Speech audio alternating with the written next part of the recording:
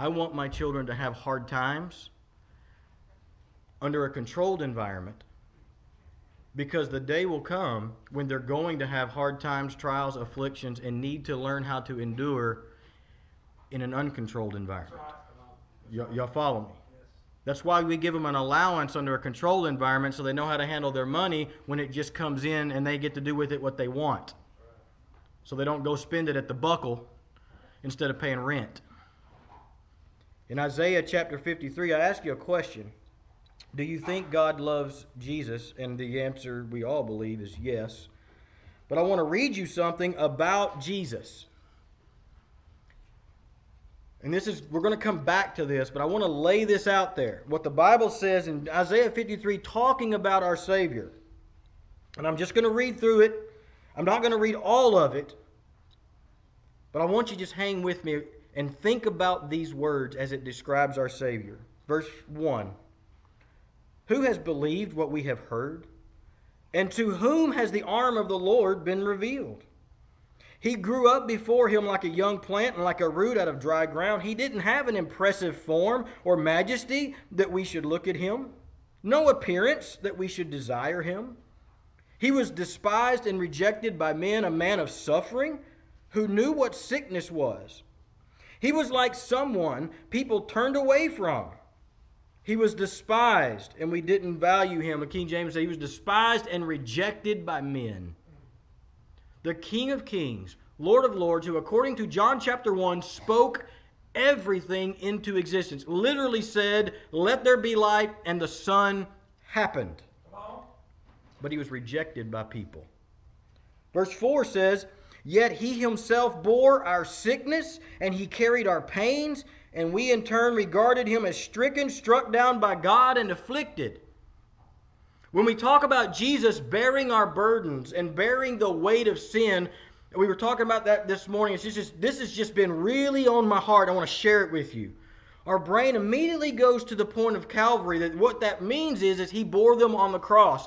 And that's true. But it's incomplete. He's been carrying the weight of mortality, sickness, humanity that he didn't need to. His entire earthly life, he carried that with him. He carried the weight of temptation. He carried the weight of sickness. According to this, look at it again in verse 4. It says he bore our sickness and he carried our pains, and we in turn regarded him as stricken by God. In other words, we looked at him for bearing our stuff. We looked at him and said, oh, God's had enough with him. We counted him as being punished. But what was really happening was he was carrying our stuff. Verse 5. But he was pierced because of our rebellion, crushed because of our iniquities, punished for our peace was on him, and we are healed by his wounds. That's a whole series on that one verse. We all, verse 6, went astray like sheep. We've all turned to our own way. The Lord has punished him for the iniquity of us all. Have you ever taken the punishment for somebody else? Maybe at work, as a kid, in a family, and you're like, maybe you felt unfairly punished. I always hated that when I was growing up, when one kid in the class would do something and everybody got punished. Basketball teams do that all the time. When I was growing up playing basketball, there was always that one dude that just would not do what he was supposed to do, and we all had to run for it. I hated that dude. And I remember thinking how unfair and unjust, right? That's just not fair. I did what I was supposed to do, and I've still got the punishment. Anytime we start feeling that way, I want us to go back to this text. Verse 7. He was oppressed and afflicted, yet he did not open his mouth. Like a lamb led to the slaughter, and like a sheep a sheep silent before his shearers. Whew. Peter Piper's got nothing on that one. And he did not open his mouth. Verse 8. He was taken away because of oppression and judgment, and who considered his fate? He was cut off from the land of the living. He was struck because of my people's rebellion. He was assigned a grave with the wicked, but he was with the rich man at his death because he had done no violence and had not spoken deceitfully. But here's the verse. Oh, here's the verse I want you to cue into this morning. Isaiah 53:10. Look what it says. And yet the Lord was pleased to crush him severely. I want you to let that soak and marinate in your heart for just a second. Remember, we started this talking about, do you think God loves him? Of course he does. He loves Jesus like he loves me and you, right? And as a matter of fact, he loves us enough. He allowed Jesus to become all of these things so that you and I could have a relationship with him, right? That's what we believe. That's what the Bible teaches. That's our hope, right? And yet we walk into our earthly life a lot of times thinking the best thing that we could possibly think of to produce, to show love to our progeny, to our children, to our family, is to make sure they never have a bad day. But according to the Word of God, the Bible says it pleased God to crush Jesus. Think about that for just a second. Now, somebody who's out there might be thinking, what a twisted guy God is. But can I put a little bit of a spin on it to help us understand? You could add out to the front of verse 10, because he loved you so much, it pleased him to crush Jesus. He loved you and me so much. It pleased him, not that Jesus was crushed, it pleased him that we could all be a part of what he was doing. And so, as we look this morning at what it means to endure, I want you to keep that in the back of your mind, and we'll be back and go back to Hebrews chapter 5. We talked a couple of Wednesday nights ago about some of this. We touched on it, and I'm going to use it as a springboard this morning in Hebrews chapter 5, and I'll just read the text as we get started. In Hebrews chapter 5, we'll go to verse 7. The Bible says, during his earthly life... Now, let me pause for a second. Look right up here. Let me lead you through the first 6 verses for sake of time. The first 6 verses of Hebrews chapter 5 are really simply just making the case of why Jesus was the high priest, what the Scriptures would call by the order of Melchizedek, which means he was the ultimate high priest, okay? He was...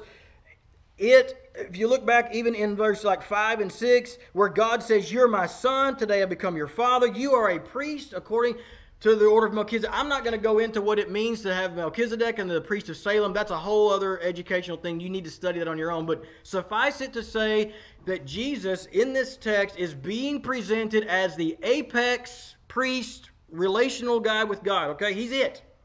Now look in verse 7. During his earthly life, he offered prayers and appeals with loud cries and tears to the one who was able to save him from death, and he was heard because of his reverence. Now look right at me. Jesus, we have this European picture of him sometimes painted on our walls and things, that he just walked around in this little shell of peace, and that nothing ever befell him until he got to the cross. According to Hebrews 5, even in this one little verse, he spent his earthly life offering prayers, appeals. Why? Because he's a priest. That's what priests do. If you understand the Old Testament idea of priest, the people of Israel had sinned before God, and therefore they stood condemned before God. And so what would happen is the priest would make sacrifice for them. And actually, he would make sacrifice for himself first, because he was just a dude too and needed forgiveness. And then he would go into the Holy of Holies and make sacrifice for the people for their sin. And they would do that, make that appeal towards God. In his earthly ministry, it says Jesus did those things with tears and loud cries. To who? To the one who was able to save him from death. This is the Creator God of the universe who spoke life into existence, who has the power of life and death in his hand, is appealing to the one that can save him from the death that he's carrying in his flesh. I'm going to bring you back to this in a minute, but then it says in verse 8, although he was the Son, he learned obedience from what he suffered. Did y'all catch that? If you were here a couple of Wednesday nights ago, you remember we talked about this. Have you ever thought about Jesus, the righteous Lamb, Son of God, needing to learn anything? We have in our minds that from the day one that Jesus just knew everything about who he was. Do I think there was an awareness of that over time? I absolutely do, and as evidenced by the story we talked about when he was 12, when he said, I got to be about my Father's business. But according to this text, in his humanity, he was all God and all man. In his humanity, that humanity that was carrying around the weight of our sin, the weight of our destruction, the stripes that we deserved, the sickness and our sorrow. It says that he learned obedience from what he suffered. Not from what he was intellectually ascending to, not from what he was taught academically, but he learned obedience through suffering. That's so significant. Verse 9. After he was perfected, he became the source of eternal salvation for all who would obey him. How did he get perfected? He suffered. He went to the cross and he suffered and he died. His ultimate the culmination of his suffering. After that was complete, it says he became salvation. Verse 10, and he was declared by God a high priest according to the order of Melchizedek. What I want to really point out to you this morning is I want to reframe what it means to endure. I do not want you to run out like the monks used to do, or some persuasions would do, and just seek every negative, bad thing you can possibly find to make happen to you so that you can go, look, God, I'm suffering. That's not what I'm saying. Because that's not what the text is saying. But I do want to encourage you because things are going to make you feel like you're suffering. I was telling someone this week a lot of times, and we're going to talk a little bit more in here in just a second. When we think about persecution and trial and affliction, we often immediately, our brains go to the really bad things. Death. I like to the thugs coming in and threatening our lives or our well-being because of our belief in Christ. We have security teams. We think about those sorts of things. But if you've lived very long, you understand that there's plenty of suffering to go around that has nothing to do with large cataclysmic events. There's plenty of suffering that goes about that we bring on ourselves every day. There's plenty of suffering that comes to us by no fault of our own because somebody else makes a dumb decision. There's plenty of suffering that comes to us simply because we live in a broken world that yearns and longs for their Creator and its Creator to come and make things right. I think of suffering sometimes as just standing up and doing the right thing and people hating you for it. Maybe they don't do anything to you, but they just don't love you. They talk bad about you. They won't be your friend. They won't be your spouse. They won't let you have the job. Little things like that, but when they pile up, that's rough. Jesus carried the marks of our suffering through his whole life. And friends, you and I have to carry the marks of our own suffering, don't we, too? Y'all ever had a really bad day? And I don't just mean that you slept late and your car was out of gas. I mean, have you ever had one of those days where you're not really sure how you're going to get to bedtime? You ever had one of those weeks when your family is falling apart before your very eyes and you're not exactly sure how to deal with it?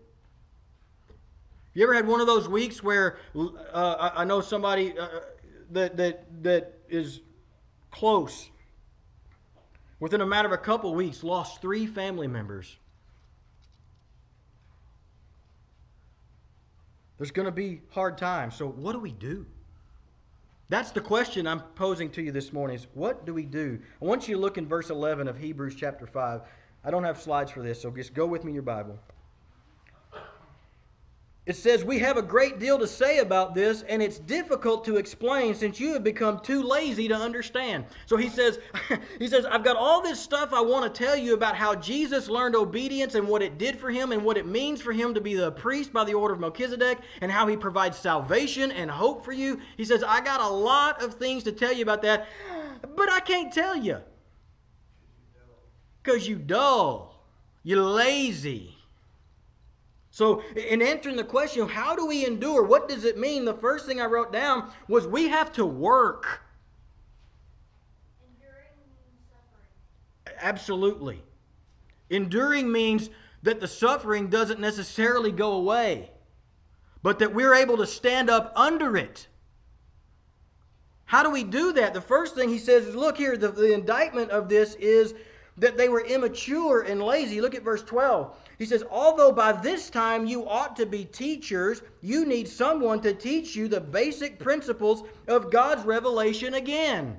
Can I put it to you in a more modern setting?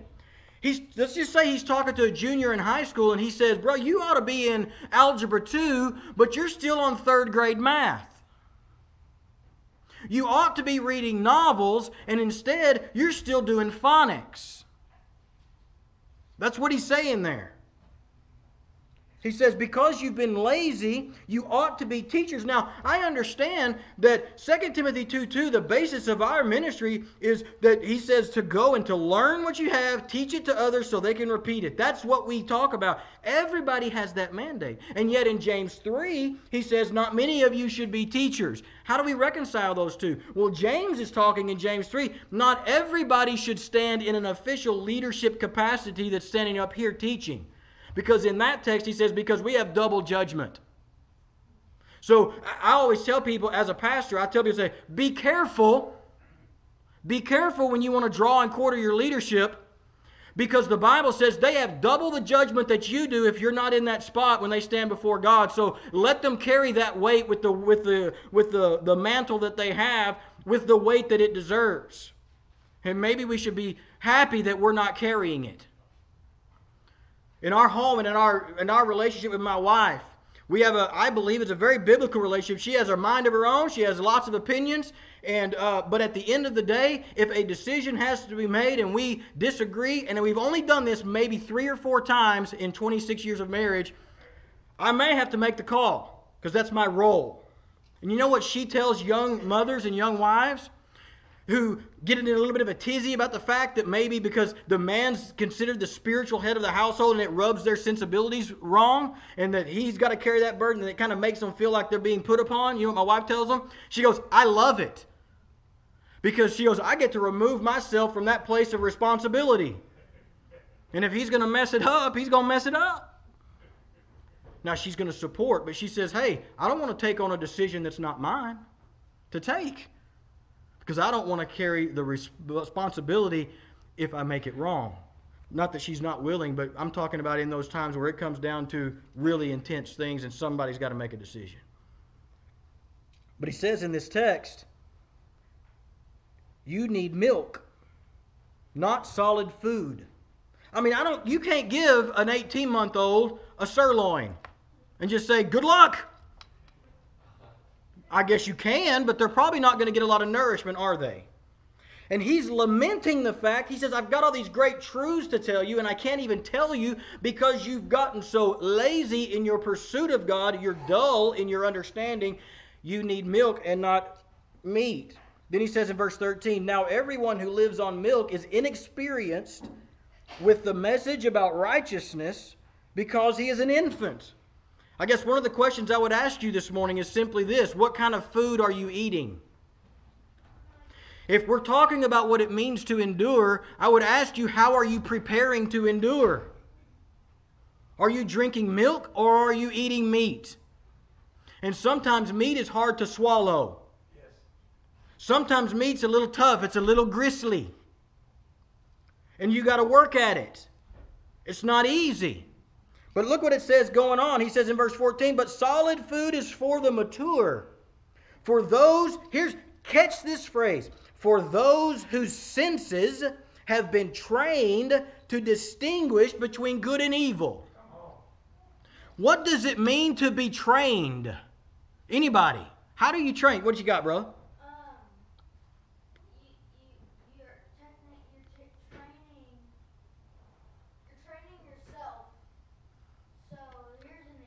Give me an example. So say your friend is having a problem with climbing. Okay. And you're training him how to climb. Okay. Basically telling him how to do it. Okay, did y'all hear that? Dude, thank you. That's good stuff. You have a friend who doesn't know how to climb and you do, and so you're going to teach him how. You're going to tell him how. Maybe you show him how. But for him, the training comes in, he's got to get up on the wall and climb. Right? He can't just sit out there and analyze what it might look like to climb. What it would feel like if I got to the top. If he wants to learn to climb, he's got to climb. This passage says, for those whose senses have been trained to distinguish between good and evil. And the only way that I can tell you how to do that is you get in this book and you just get in it, and if you know it, if you can't figure it out, you ask somebody that does, and you got to figure out what we would call, go ahead, Tim, you got something? They analyze it, but they're afraid to fall, so they never do, so they're not trained. Ooh, okay, if you didn't hear that, he's going back to the wall climbing analogy. Somebody who stands out on the outside and analyzes it, they may think they know how to, but they're so afraid of falling they never actually climb, so they didn't actually get trained in the first place. They know a lot about climbing, but they couldn't climb their way out of a paper bag because they've never done it. How many Christians today know a lot about Jesus, know a lot about what it means to endure, but can't endure because they've never been practiced in enduring? We know a lot about Jesus and following Him, but we don't do it well because we don't do it at all. That's why I say to people, the last thing some professing Christians need today is another Bible study. In fact, what would be better is just to start obeying what we already know, and then we'll learn some more later. We can have all the head knowledge in the world and still be babies on milk. Because remember, the book of Hebrews was written to Jewish people. They knew the stories. Every Sabbath they were reading the law and the prophets. They knew all of this stuff. And yet he says you're babies. I think the Western church today is plagued with infants. How does an infant become mature? You got to grow. First starts off with humble. I always tell people this: if you don't have somebody that's pouring into your life and helping you to walk with the Lord and to help you to grow, you need to find someone. If you don't know who that is, go to one of your deacons, one of your leaders, and say, I need someone to disciple me. Either you do it or find me somebody, but I need help. That takes humility. First, to understand and recognize that I am an infant and I need to grow. If you're not an infant and you're mature, you need to be looking around for someone you can pour your life into. Because I want to tell you something. I don't know if this is in the end times or not. I have no earthly clue. And I will tell you, even the brightest scholar in the world is only guessing. But I do know this. It's not getting easier to endure as a Christian. It's not. And if we want our children and our grandchildren to be able to endure, we're going to have to let them do some things that are hard. We're going to have to not be afraid to throw them into the Christian mess. One of the biggest fights I ever had as a pastor was our youth pastor one time. Instead of going to youth camp, he took our students down into Houston, into the wards, and they worked at a Salvation Army feeding homeless people for a week, and it was sketchy. I mean, it was sketchy. And there was some fear involved. But I also want to tell you that when those kids came out of that changed their life. I'm frankly getting my feel of watching Christians walk around with rhetoric and walk around making decisions based on fear of losing this or losing that or losing this freedom or this ability to do something. And we're operating and making decisions out of a spirit that God says He did not give us. He gave us a spirit of power and of love and a sound mind, not of fear. That's how these guys could go into Antioch and go into Philippi and go into Caesarea and go into these places knowing that they were waiting for them to beat them, to kill them, to persecute them. They went anyway because they're not afraid. And today Christians are walking around in fear because we've lost who we're looking at and we're a bunch of babies. And He says, grow up. Look what He said. You don't think He says that? Verse 6, or chapter 6, verse 1. He says, therefore, let us leave the elementary teaching about Christ and go on to maturity, not laying again the foundation of repentance from dead works, faith in God, teaching about ritual washings. And he makes this list. Can I translate that for you into the vernacular? He says, We ain't doing the ABCs anymore. That's what he says. Move on past the ABCs. That's a decision, a volitional decision of the will. What does that mean? Everybody, it's New Year, everybody's reading their Bible. Everybody's on the new 1 year in a Bible program, I hope. I mean, do that. Read it. I mean, read it. But at some point in time, I get flack for this because I want to encourage Christians to go beyond reading. There's a difference between reading your Bible and studying your Bible. Because you can read it and not understand it. If your Bible plan says to read 6 chapters so that you can stay on track, but in chapter 1 you don't know what in the world is happening, stop until you do. Make a phone call. Do a Google search, for crying out loud. But figure out what is going on. One of these days, maybe I'll get to show y'all some tricks on how to do that. But we want to go from just the consumption into the understanding. Why? What does all this have to do with our text? What does it have to do with endurance? Go to Hebrews chapter 12, which is really, that was all introduction. We're in good shape. In Hebrews chapter 12, after let's just say we've made the decision to move on. He says, train your senses. Can I just be real with you for a second? I know this is on the internet and everything. Our family has been through some pretty dark days in 26 years. We've been through some really rough times. And frankly, had some of those this week. 13 years ago, almost 14 years ago, when my daughter was born, and we spent 6 weeks in the NICU with her, and y'all heard that story, that was not the time for us to begin to train our senses. That wasn't the time. What I needed then was to be able to pull money out of that bank, not trying to put money in it. So my encouragement to you is just like with Joseph. Before the famine, put the grain away. Work while it is yet day. That's what that script. While you can still keep your head about you, get in here and study the Word, exercise your senses and your faith so that when you're called upon to need it, it's there. There's an academic function to that, which means you need to read and study your Bible and know what it says. There's also an experiential factor of that. That means you need to step out on faith from time to time and listen to the Holy Spirit of God to direct you and just do what He says. You're probably not going to know what's coming. We always spend time in training before we go into competition. My boys play ball right now, and they have this weird kind of a setup where the coach that coaches them in the ball games doesn't get, because of his schedule, to be with them in practice. How do you think that works out?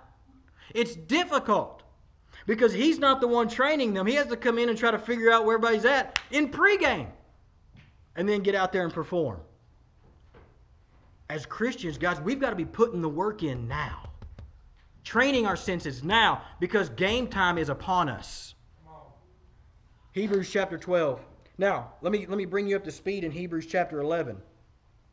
Hebrews chapter 11 is called they call it I just drew a complete blank. The heroes, like the heroes of the faith. Yeah, the Hall of Faith. That's what the Hall of Faith. And they start listing all these people, but there's 2 distinct groups in here. Look with me in chapter 11, verse 34 and 35.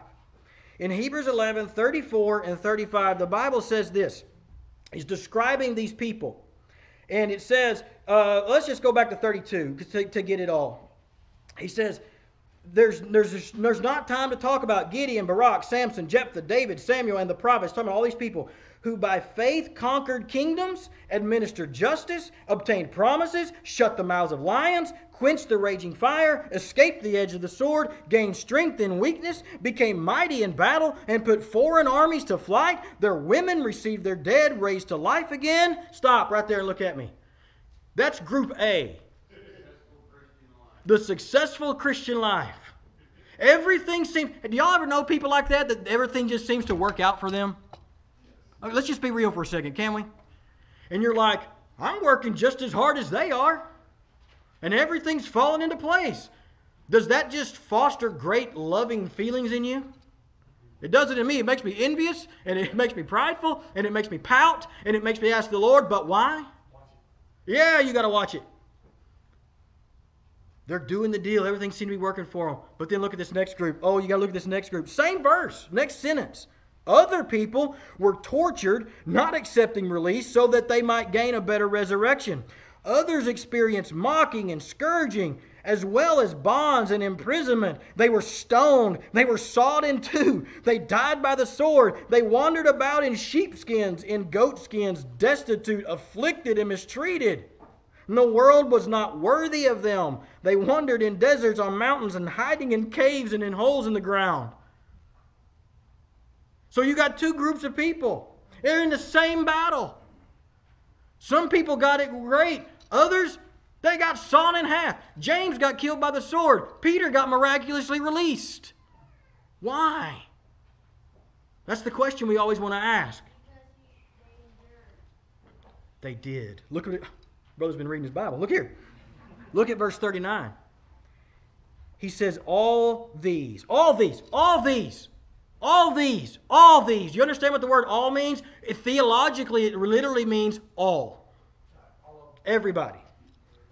They were approved through their faith, but they did not receive what was promised, since God had provided something better for us, so that they would not be made perfect without us.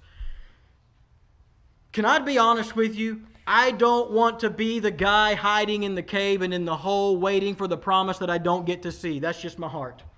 I don't want to be that guy. But you know what? God may call me to be that guy. I want to be the Billy Graham that, at least on the outside, that he described in the first half, that their women received their dead raised to life, and they threw down strongholds and everything seemed to go the way. I want to be that guy. But that doesn't seem to be what God has called me to. It seems that God has called me to really struggle. Some days more than others. Some years more than others. God has called us to peer into dark places of humanity as foster parents that I wouldn't wish on Hitler himself. That's what God has called us to. But I hang on the promise that says, all of them were approved through their faith. How do we do that? That's just the setup. I ain't even to my text yet. Y'all with me still? Chapter 12, verse 1. Here's the question. How do you endure? Verse 1. Therefore, since we also have such a large cloud of witnesses surrounding us, let us lay aside every hindrance and sin that so easily ensnares us. I'm going to tell this story. Oh, I hope David Hines, I hope you watch this. I'm going to have to tag you in this on Facebook. One of my mentors, David Hines, used to tell this story, and it's a good one, of a guy by the name of Gene War. He's a navigator. He's a disciple maker. And he used to do this thing where he would take 3x5 cards from people in the audience, and they would ask him questions, and he would answer them at the end of his talks, the old guy. And he got one, and it was from an anonymous guy, and he said, "Dear Brother War," I said, I'm struggling with pornography. What can I do to help with that? And he looks out at the crowd and he holds the card like this and he goes, "Quit it," and throws the card and goes to the next one. That was his advice. Quit it. I look into the text. Lay aside those things that beset you. Come on. He's the modern. Quit it. Stop it. You know what God tells me to do with my anger? Stop it. You know what He tells me to do when I get irritated with people because they're not doing it my way? He says, stop it. You know what He tells me to do about eating too much? Stop it. You know what He tells me about not having unity with my brothers and sisters in Christ? Stop it. That's what He says. Stop it. How are we going to endure? Stop it. But there's another part of that. He says, lay aside the sin and every hindrance. There's a difference. Some things may not be sinful, but Paul would say, but they're not prudent. They're a hindrance. They say, oh, it's not sinful, but it may not be a good idea. It may not be profitable. If it's in your way of becoming mature in Christ, stop it. Let's keep going. Whew, lots to do. And then he says, let us run with endurance the race that lies before us. Can I submit this to you? He doesn't say run with endurance the race that God set before Randy. Don't run with with endurance the race set before the guy next to you, the lady next to you, the family in the next pew. Run with grace, or with endurance, the race set before you. Come on. I went to a pastor's conference several years ago, and they always give you these little things to fill out at the end. What can we do better? What can we do better? And I want to be honest with you. I'm going to tell you what I told them. And I actually got a phone call from y'all ever heard of Right Now Media? The Brian Mosley that started that calls me on the phone after I gave him this feedback. And I said, I'm going to tell you what I want to see in your pastor's conferences. All you ever put up on stage are these guys with mega churches, got 10,000, and all they're doing is telling me how to grow my church into being their size. I said, I want to go to a conference that has nothing but pastors with 100 people or less who've been in the same Podunk USA church for the last 50 years, and they know how to endure and just do it. I want to know that guy. I want to hear from the guy who's working 50, 60 hours a week and still coming in to lead Bible study on the weekends. I want to hear from that guy. He actually called me and talked to me, and I told him, I said, you're asking me to run your race. I want some encouragement on how to run my race. Because my church had 50 people in it, and the rest of the people in the town didn't even like us. I wanted encouragement in that race. And really, I look into the Scriptures, and really the only encouragement I need is to remind myself that God didn't call me to run their race. God called you to run your race. And He says, how do I endure? You endure with endurance. You put one foot in front of the other and run your race, and stop worrying about the fact that your race is not somebody else's race. Amen. Run your race. Then He says, you keep your eyes on Jesus, the source and perfecter of our faith. And all God's people said, Amen.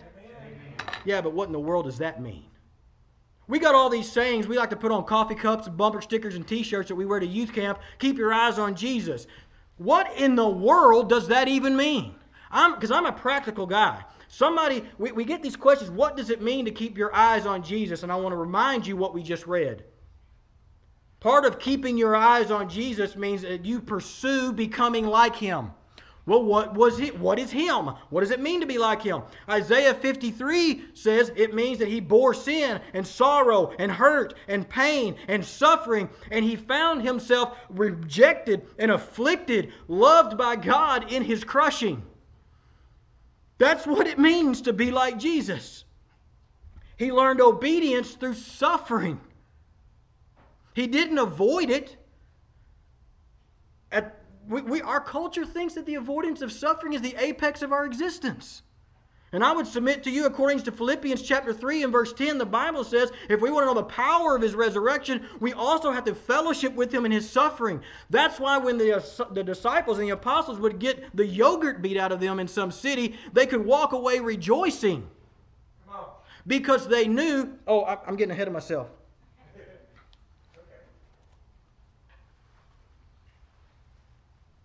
I got to jump. Look at verse 7. No, let me go back to verse 3. I can't do it. For consider Him who endured such hostility from sinners against Himself. Talking about Jesus. So that you won't grow weary and give up. Galatians 6:9 says don't grow weary in well-doing, right?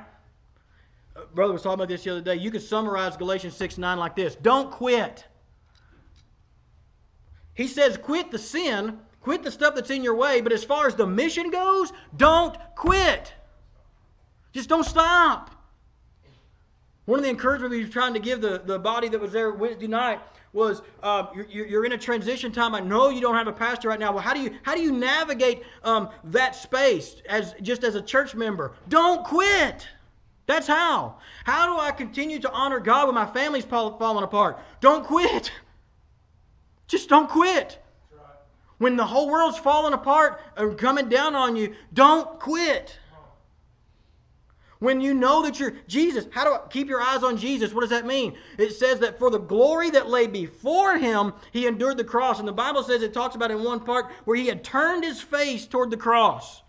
It means He set His mind, His affections, and His intentions on the cross, but for the glory that lay before Him, despising the shame. He knew it was going to be nasty. In the garden, He actually asked God to stop it. You think He didn't feel weakness and want to quit in His humanity? He said, God, if there's any other way, let this cup pass from me. What cup? The cross? Not just that. The cup of the wrath and just the vengeance of God that was poured out on the whole thing. He said, can we do this some other way? Nevertheless, not my will, but thine be done. He said, I'm not going to quit. Keep reading with me in verse 4. In struggling against sin, you have not yet resisted to the point of shedding your blood. Can I translate that for you? He's going, you're a lightweight. You think you've got it tough? He's saying you're a lightweight. You've not yet resisted sin to the point of blood. On the contrary, in America, we tend to just give in to the sin. Instead of laying it aside and it so easily besets us, we just jump in there and go, oh, well, here's the line. I'm not going to get damned to hell for this, so I'll just go right up to it. And we embrace it. And he says, no. You lay that aside and you get on mission and you don't quit. Well, I don't like the way Sister so-and-so talked to me Sunday. So what? Don't quit. Maybe she needs a hug. Maybe she needs somebody to serve her. Well, she was out in the wrong. She probably was. So were the Jews that were killing Jesus when he said, Father, forgive them because they don't know what they're doing. Don't quit. Don't quit the mission. Don't quit the mission. Oh boy, we got so much to do. Okay. Let's just jump to number 7. Endure suffering as discipline. Oh my goodness. Sometimes I'm studying the Word of God and stuff just jumps out on me, and which is one of those things earlier in the week God gave me. Because I've had a bad week. I've had a really bad week. One of the worst weeks I've had as a parent in 25 years. And I'm thinking, Lord, why am I suffering like this? And I got into the scripture and I read, he tells me to endure suffering as discipline. And you know why that's important? Instead of making all of our children not have any suffering, and instead of avoiding all the suffering that comes to us, and here's why it's important. Look what it says. Because God is dealing with you as sons. If you weren't a son or a daughter, you wouldn't be disciplined. Which is more grave? To not be disciplined by God as a son, or to be disciplined by God as a son? Where he says, I love you enough, I'm going to run you through the... Because look what he says. God is dealing with you as sons. For what son is there that a father does not discipline? But if you are without discipline, which all receive, then you are illegitimate children and not with sons. Frankly, I like the King James translation of that better, but I'm not going to use it in here because some people get offended by it. You're illegitimate children. I wonder how many churches across America today are filled with illegitimate children, not being dealt with as sons and daughters of the Most High. Furthermore, verse 9, we had human fathers discipline us, and we respected them. Shouldn't we submit even more to the Father of spirits and live? For they disciplined us for a short time based on what seemed good to them. Parents, have you ever done something in disciplining of your children, thought it was the best thing ever? You do the right thing, and maybe a year, 2, 5, 10 down the road, you look back and go, probably could have done that better. Maybe 10 minutes later, you look back and go, yeah, happens all the time. And so he's like, we're doing the best we can, but look, he does it for our benefit so that we can share his holiness. No discipline seems enjoyable at the time, but it's painful. Later on, however, it yields the peaceful fruit of righteousness to those who have been what? Trained by it. Remember Hebrews chapter 5 and verse 8? Train your senses. How? Don't quit when it gets tough. That's how. In fact, I would tell you double down when it gets tough. You're having a bad week, just get the word out and start reading something. Where should I start reading? Somewhere between the front and the back. People, that's a great spot. People ask me all the time, where should I start reading? I'm a new Christian. And I usually send them somewhere like 1 John, because that'll wreck their shop.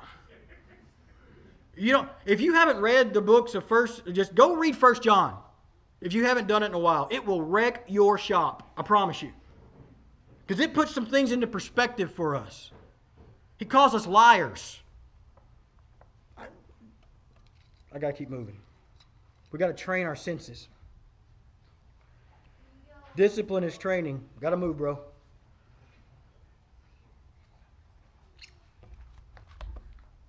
What do? We train. We train. If you want to be successful, and here's the deal, you've got to redefine what you see as successful in the kingdom of God.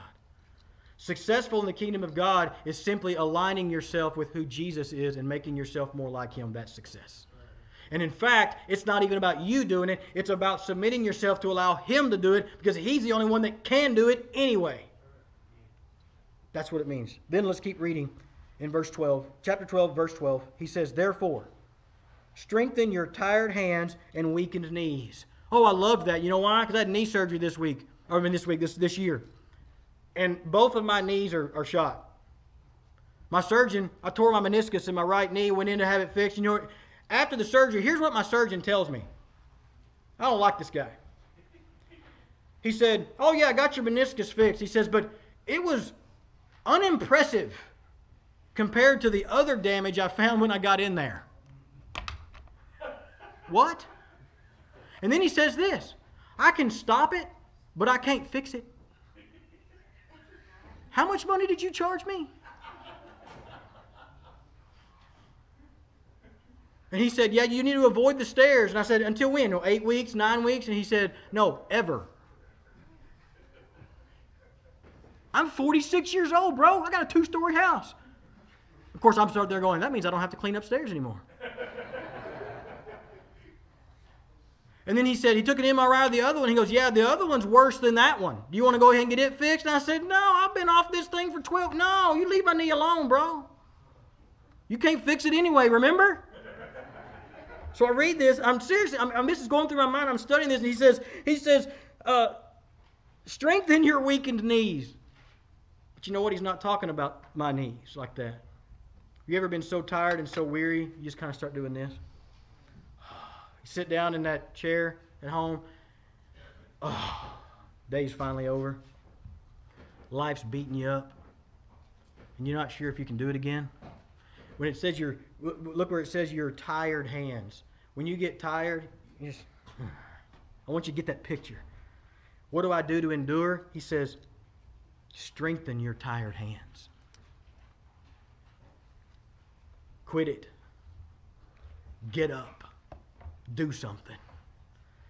When I find myself getting into these situations physically where I'm just kind of feeling, y'all ever get in those days where you don't want to do anything? Yeah. Not that that's bad. There's Sabbath is needed. I'm just talking about an inappropriate lack of desire to do anything. The best thing you can do is get up and do something.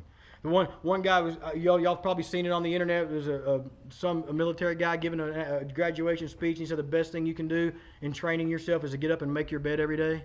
Because if the whole rest of the day goes to pot, you can at least say, I accomplished one thing. Got my bed made. There's a lot of wisdom in that. Get up. Strengthen your... But here's the other part of it. How do you really strengthen... Guys, life is tough. Y'all notice that? Following Jesus is not easy. As a matter of fact, if you remember, we talked about this. Matthew 7 says, not only is the gate narrow, but the way is difficult. Can I just be real with you for a second? One of the most damnable heresies that we as a church in America and in the Western world have sold people is that it's easy to follow Jesus. That's not what the Bible says. It may be simple, but it's not easy. In fact, he says the way is difficult. It's the only free gift that will cost you everything. Because that's what he demands and requires. And will be satisfied with nothing less. So how do I strengthen my tired hands?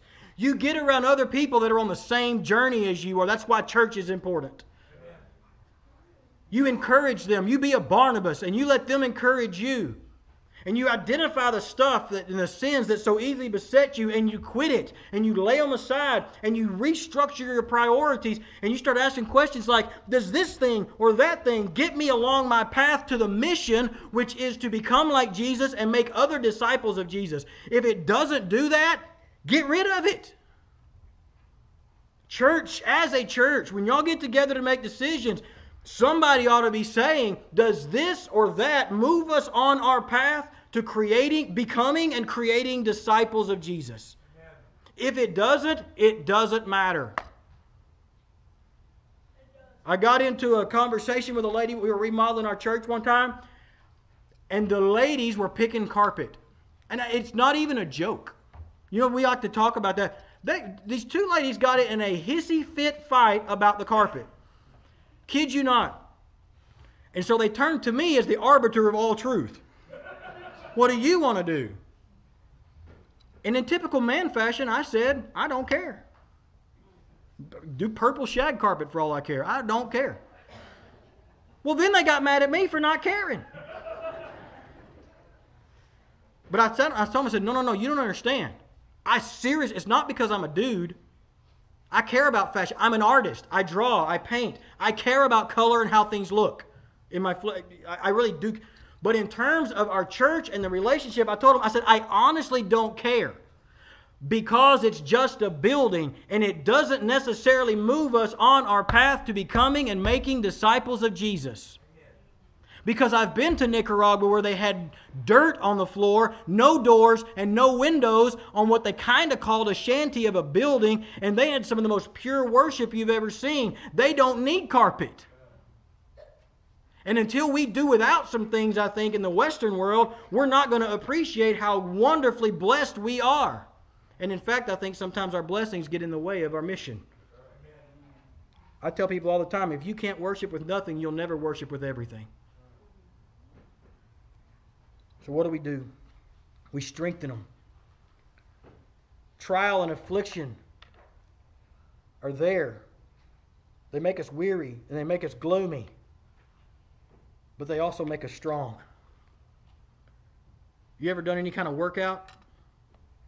Up until my knee surgery, my wife and I used to work out together every day. And I got to where I couldn't do it like I used to. I got to figure out a way to get back to that. But when we're lifting weights and things, you start small and you get stronger and then you get bigger weights. Y'all know how it works. I mean, this is not rocket science, right? They say, how do you lose weight and get in shape? Well, you eat fewer calories than you put out and you train, right? It's not really rocket science. A lot of books over it, and they all say the same thing. Eat less, exercise more. That's it. How do I exercise my faith? How do I train my senses? It's volitional. It means I got to make decisions. You got to be pursuing the things of the kingdom. A couple weeks ago I asked you, or maybe it was last week, are you looking for and pursuing the things of the kingdom? That's how you do it. Lay aside all this stuff that so easily besets us. What does that mean? It so easily gets us off mission, so easily gets us off course. It might not even be sinful, but it just might be in the way. Lay it aside. Maybe God would bless you and let you come back to it sometime. But until you get back on mission, lay it aside. That's how we endure. We don't quit. Verse 13 says, and make straight paths for your feet, so that what is lame may not be dislocated, but healed. Let me break that down for you and I'll be done. You ever try to carry something real heavy? Yeah. Kids are like, yes, the lawnmower. But if you pick up something real heavy and try to go in a straight line, what happens? You're doing this, back and forth, fall over, wandering around. Look at that text again in that context. Look at that again. Make straight paths for your feet. In other words, there may be some burdens here that you need to lay down and let go of and lay aside because they're causing you to swerve. Don't do that, because then look what he says. So that what is lame may not be dislocated, but healed instead. Can I give you a real interesting application of that? I was walking you to the car the other day after we had gone on a trip, and I'm walking back into my house. I mean, my knee is healed, right? I mean, I'm fully released. I can do whatever I want to do, apparently, except climb stairs. And I literally stepped on a little piece of mud, and my leg shoots out, and I catch myself in the most intense pain. And I thought, oh no, I've done it again. Because I stepped off my path and made what was good potentially lame again and bad again. He says, make your path straight so that what is lame is not dislocated, but it is healed. In other words, let me say it to you a different way. There's going to be people on your journey that are lame, that are not quite where you are. Hear me this morning. They're not on the same part of the journey that you're on. They're not quite there yet. But make your path straight so that they will not be dislocated or completely ruined, but that they'll be healed. Oh, man, if I could just get that into my head, that not everybody's where. And you know what's really easy also for me to do then? Oh, they're not like where I'm at. Just like that dude in the scripture. Thank you, God, I'm not like this guy. That's so easy for me to get into. Which is one of those things he would tell me to lay aside. Humble yourself before God. Make your path straight. Strengthen your tired hands. Let me just ask you this in closing this morning. Don't raise your hand, but answer this in your heart before the Lord. How many of you are tired? Tim, I said don't raise your hand. Tim raises his hand. He doesn't follow instructions well. I told a guy this morning, I was dropping my boys off at church and to go do their duties that they have, and we got to talking. And he said, we'd had a bit of a disagreement. And I told him, I said, can I just really boil this down for you, where I'm coming from? I look around the world around me. I look around people that I know and that I love, and there's something that grieves my soul. And that is that we, as professing believers, can unify around everything under the sun except Jesus Christ. We can unify around political parties. We can unify around structures. We can unify around church polity. We can unify around names and titles ad nauseum. I'm ready for the church of Christ, the body of Christ, the church of the living Creator God of the universe, to unify and rally around the one mission that He gave us. One. You ever heard that phrase, you had one job? Guys, we've got one job. Make disciples. Be a disciple and make disciples. That's it. And he's like, well, I'm just not there. There's no way I could teach somebody how to follow Jesus. Then you need to be a disciple and be actively pursuing becoming a closer disciple of Christ. How do I do that, Brother Matt? Find somebody who's further down the road than you are and ask them to help you. And if they don't know what to do, then guess what? They need to be finding. And if you've asked everybody in here and nobody knows what to do, which I don't think will happen, call me or Tim and just say, we'll put somebody in your path. There's people, it can be done. But focus, focus, focus. Lay aside everything that so easily besets us. Focus on the mission. So the question we started with is, how do we endure? When it comes to sin and the stuff that's in our way, quit it. Just stop it. Keep your eyes on Jesus. What does that mean? That means that anytime any suffering comes your way, don't lament it. Because here's the deal. It may be because of a decision you made and a consequence. You don't think that David carried the weight of all the wars that came to him for the rest of his life? We were talking about it on the way up here. You don't think Adam, after being expelled from the garden, carried the weight in his emotions and his mind that he completely ruined humanity? For a long time. He was alive for a long time and he got to think about it. He got to see what it was like in the times of Noah. When the earth was so bad that God had to destroy everybody except one family. You don't think he carried that? Don't quit. Don't quit. What do? Don't quit. This is my favorite friend right here. It is. It's 2 words. Make disciples. Don't quit. Be like him. Guys, these are just simple instructions. That's why in our ministry we boiled it down to learn, teach, repeat. 2 Timothy 2:2. If you don't know enough to teach another person, you need to learn more. That's where you're at in the circle. Find somebody who will teach you. And if you don't, and I'm just like, what if I don't have anybody? The Bible says the Holy Spirit will lead you into all truth. Get alone with Him in this book, read it, and ask Him to show it to you, and He will. He'll wreck your shop, I promise you. Test me on that one. Just open the Word of God and pray, Lord, show me where I need to be more like you, and just start reading, and He will wreck your shop. Because that's what He does for children. When suffering comes, recognize it for what it is. The Bible says it's discipline. Because God loves you to treat you like a son or a daughter. Don't get mad at Him.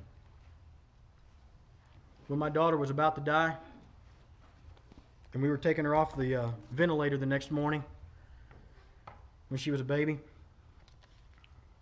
and I didn't think she was going to make it. I've told you all that story, but I remember going out in the pasture, and me and God have had some chats.